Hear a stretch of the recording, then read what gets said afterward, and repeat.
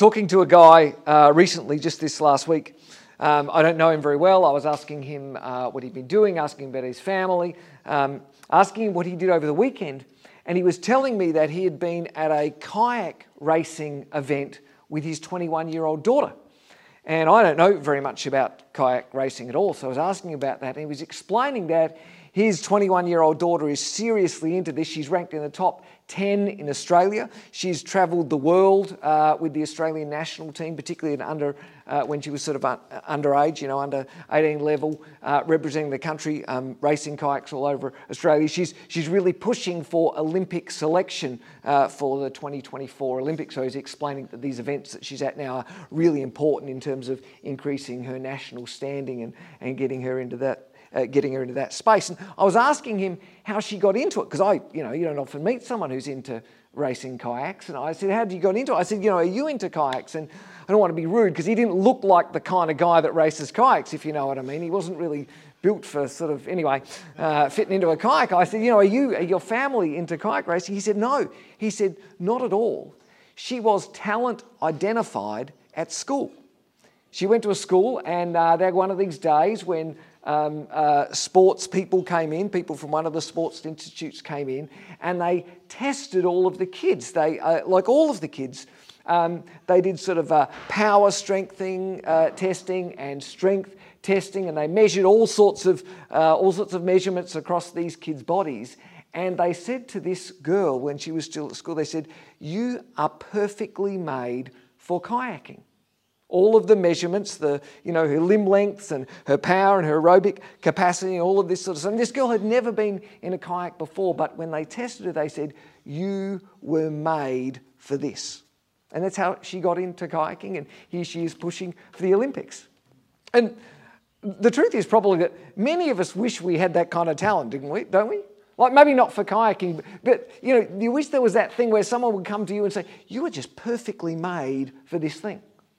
I mean, maybe some of us we're perfectly made for anything. It doesn't just tell me what it is that I'm just really good at. Tell me what it is that I'm made for. Because the truth is that many of us don't really feel like we're made for anything, at least not anything significant. I mean, that's just, we don't like to admit that, but that's how it is. And despite more encouragement in schools than ever before, despite the constant messages we hear about diversity and inclusion that tell us that we're all special and that, everyone has a place in the world, despite more opportunities in the world than ever before, research study after research study after research study tells us that more people than ever before feel lost, that more people than ever before feel like they have sort of no place to belong in life. More people than ever before feel like life is sort of pointless. Pointless in the sense that they don't really feel like they have anything significant to do with their life. They feel like they have nothing to offer, at least nothing that the world really wants, and especially for young people. There are so many young people. I was speaking earlier, a lot of young people in the building this way. A lot of young people feel that about their life. They're looking forward to their future with real uncertainty. And maybe worse than that, more people than ever before seem to be looking to other people for affirmation and for belonging and for a sense of meaning and purpose in life. Our sense of who we are has become dependent on clicks and likes and thumbs up and hearts. We can't feel okay about ourselves unless someone else tells us we're okay. And I want to say, and we're about to kick off a series we're calling Gifted, and this series is about saying it's not supposed to be like that. We're not designed that way. God's story tells us that people have been designed very differently from that. Now, if you pick up a Bible and start reading your Bibles, at first read, the Bible can feel like and can read like a whole bunch of sort of disconnected random stories, can't it? There's this guy, and then you flick forward and there's another lady doing something, and it can feel like where's this whole thing going as one coherent story?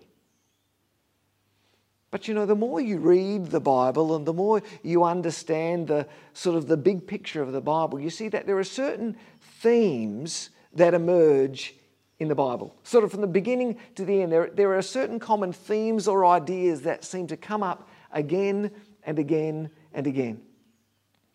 And one of those ideas that we see right across the story of the Bible is that people are created by God. That God created people. He created people as unique and special. Of everything that God created, all the plants, the animals, everything that God created, there is something special about humanity. That God did something special in people, that He put into people something of His Spirit, that He put into people sort of divine gifts and talents. There is something special that lives inside humanity in a way that it doesn't in any of the rest of creation. In a world where so many things seem random, we live in a world where so many things feel like an accident, like we're just sort of floating around. The story of the Bible repeatedly tells us that you are not an accident, that you are created by God, you are created on purpose by God, you're created on purpose by God for a purpose, and that purpose is good. That purpose is good. Right from the very beginning of the Bible, Genesis chapter 1 verse 26 tells us that God created people. And we need to hear, you are not an evolutionary accident. Right? You are not here because something turned into something and something turned into something else and bam, then you arrived. The clear story of the Bible is that there is a creator and you are his creation. The writer of Psalm 139 says this about God. You've searched me, Lord, and you know me. You know when I sit and when I rise, you prepare my thoughts from afar. You discern my going out and my lying down. You are familiar with all my ways. It's a picture of a God who knows people intimately and personally. Verse 7, where can I go from your spirit? Where can I flee from all your presence? If I go up to the heavens, you're there. If I make my bed in the depths, you're there. If I rise on the wings of the dawn, if I settle on the far side of the sea, even there, your hand will guide me. Your right hand will hold me fast. It's a beautiful poetic picture. This psalm is a poetic picture of a God who is always close to us, who's never distant, who's never sort of disinterested in people, but knows us and cares for us personally and intimately. Verse 13, same psalm. For you created my inmost being. You knit me together in my mother's womb. I praise you because I'm fearfully and wonderfully made. Your works are wonderful. I know that full well. Verse 15, my frame was not hidden from you when I was made in the secret place. When I was woven together in the depths of the earth, your eyes saw my unformed body. All the days ordained for me were written in your book before one of them came to be. God created you. God formed you. God knew you before you knew you. Did you get that? God knew everything there was to know about you before you even knew who you were. God creates people. He creates people with talent and skill and unique potential. God chooses people. Sitting right alongside this theme, right through the Bible, is this idea that people don't choose God, God chooses people.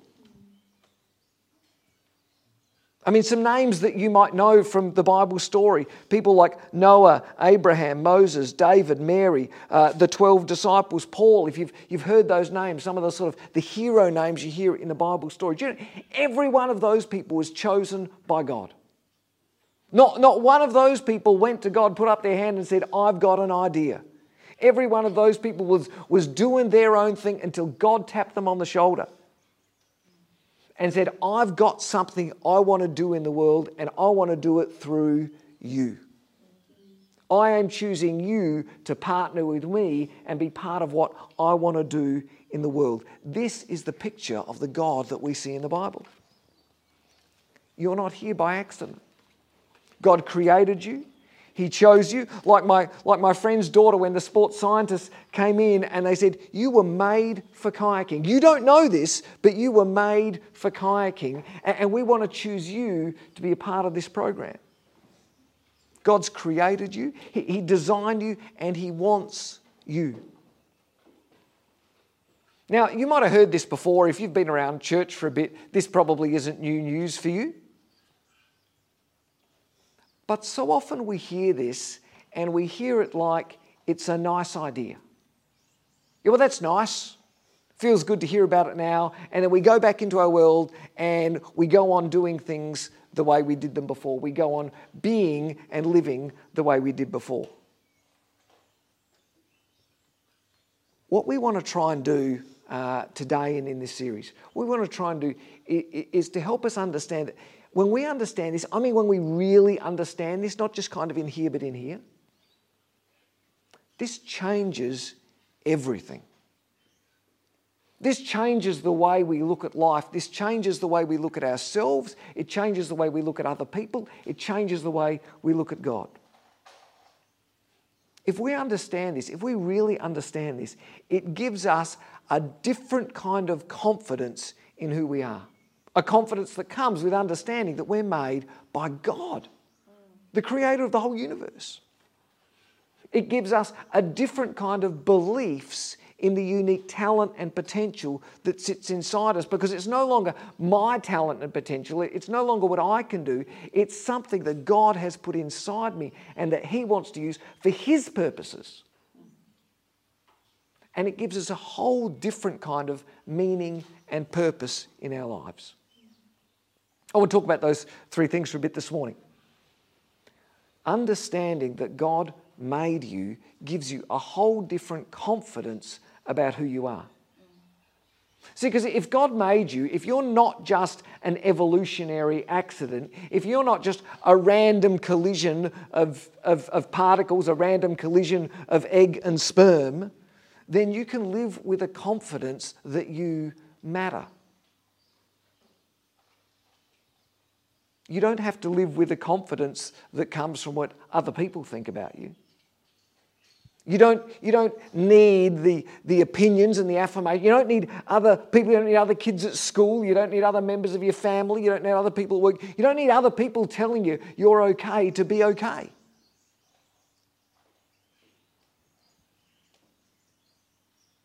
You don't need clicks and hearts on photos to tell you that you matter.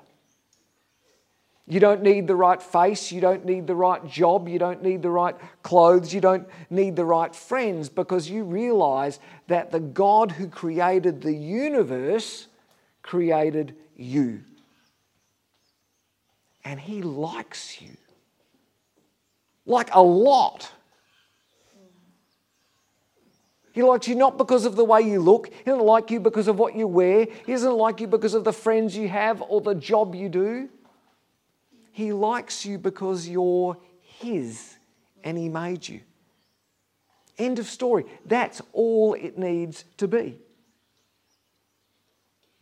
And if I can really understand that, if you can really understand it, it gives you a whole different sort of basis or foundation to build your confidence in life on. Can you see that?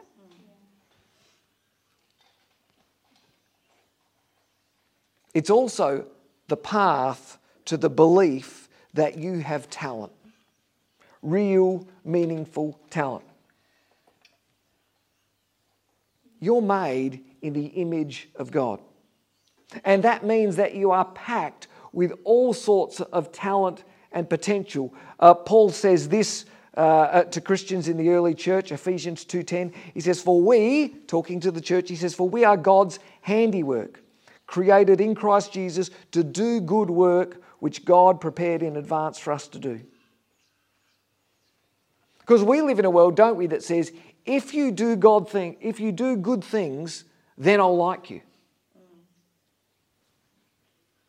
God's message to us is, I like you and I've created good things for you to do. It's totally the other way around. Can you see that? You're packed full of more potential to do good than you can possibly know.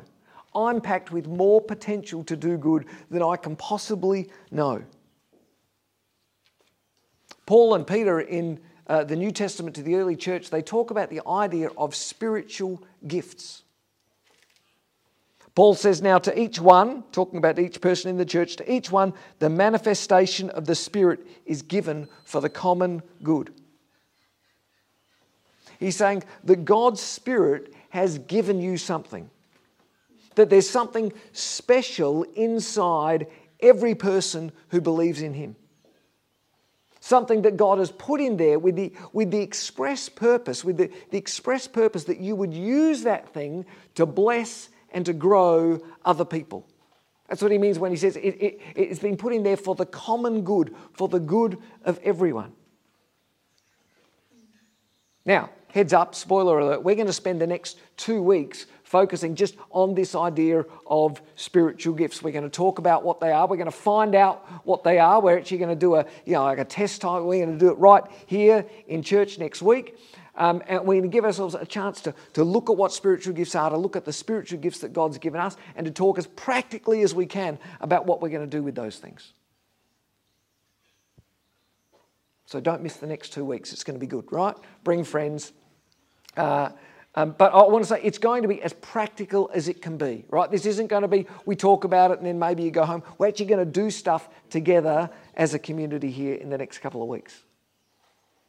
Understanding that God created you will give you a fresh kind of confidence in who you are. It's the path to believe that you have real, meaningful talents for yourself and for other people. And finally, understanding that God created you, that He made you, that He designed you, gives you real meaning and purpose in life. I mean, when you understand that there's a Creator, when you understand that you are His creation, when you understand that He's designed you and given you unique gifts and talents, that design and those gifts and those talents give you a whole different kind of meaning and purpose in life. Because your meaning and your purpose in life is no longer about, like, do I look good? Your meaning and purpose in life no longer comes from, will people like me? Your meaning and your purpose in life no longer comes from, can I get more stuff?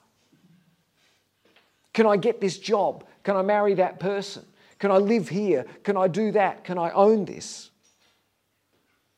None of those questions really matter anymore when you understand that God created you and He's put things inside you. Because if you understand that you are the creation of the God that created everything and that He's put something special inside you, then kind of surely the only question in that context that really matters is, well, what does God want to do with this creation? Imagine you got a phone call today and someone told you that a long-lost relative has just died and they've left you in their will a vintage car. Right? It's pretty bizarre, but imagine that. What questions would you ask? That's all you know. And they said the car's coming on a truck, you're going to see it tomorrow on Monday. What questions would you ask? What condition's it in? What condition's it in? You might ask, like, what colour is it? What kind of car is it? Does it work? How much is it worth if it's a vintage car? But then imagine they said, oh, and by the way, it's a race car. It's the fastest car of its generation. Then what question would you ask? How fast can it go? Right? Once you know that this thing is created and created for a purpose, it changes the questions you ask, doesn't it? You only want to ask questions about the purpose for which it's created. If this thing's a race car, you only want to know how good a race car it is, what this race car can do. Knowing that you are created with specific gifts and talents gives you a whole different sort of meaning and purpose to your life. And I want to say up front of this series that we're at the front end of now, this isn't about what I think of you. I mean, the world is full of people telling you what they think of you, right? This isn't a churchy version of someone else telling you what they think of you. This isn't even, in fact, about what you think of you. This isn't about telling you what you should think of yourself. There's lots of people doing that, aren't there? There's people all of a sudden telling us, oh, you should believe this about you, you should believe that about yourself. This series is about telling you what God thinks of you. Because one of the common threads that runs throughout the Bible story is that there's only one opinion of you that really matters, and that's what God thinks of you.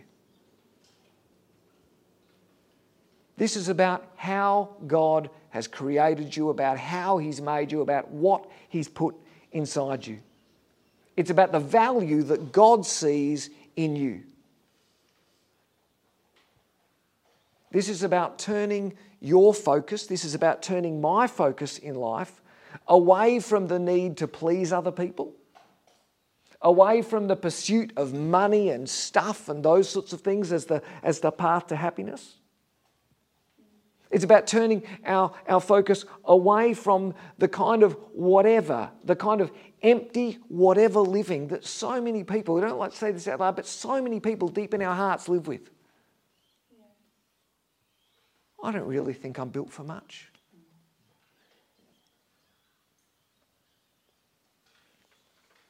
I'm really, if you can't tell, I'm really passionate about this subject. Because I know the radical life change that understanding this can be for us. And I know that because I've seen it in my own life. Because before I knew Jesus, I lived that kind of whatever life.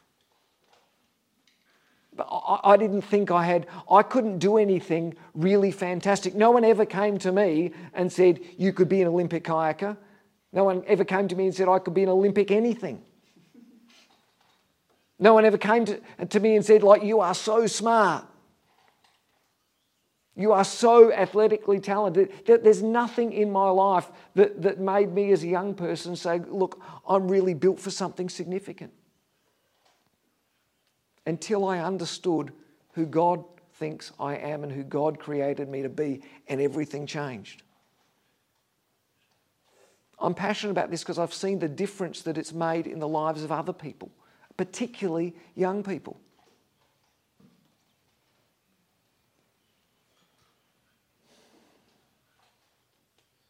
And I know the cost of not understanding this. Like many of you probably, I can see the hopelessness that comes with living like you're an evolutionary accident. I can see the anxiety that comes with being addicted to what other people think of you. And I can see the sadness that comes with purposeless living. Getting up, going to school, going to work, coming home, watching TV, going to sleep, and doing it all again. And this series is about saying it doesn't have to be that way. That there is a God, there is a creator God, and He created you. You are His creation. You are not here by accident. God created you on purpose, and He created you for a purpose.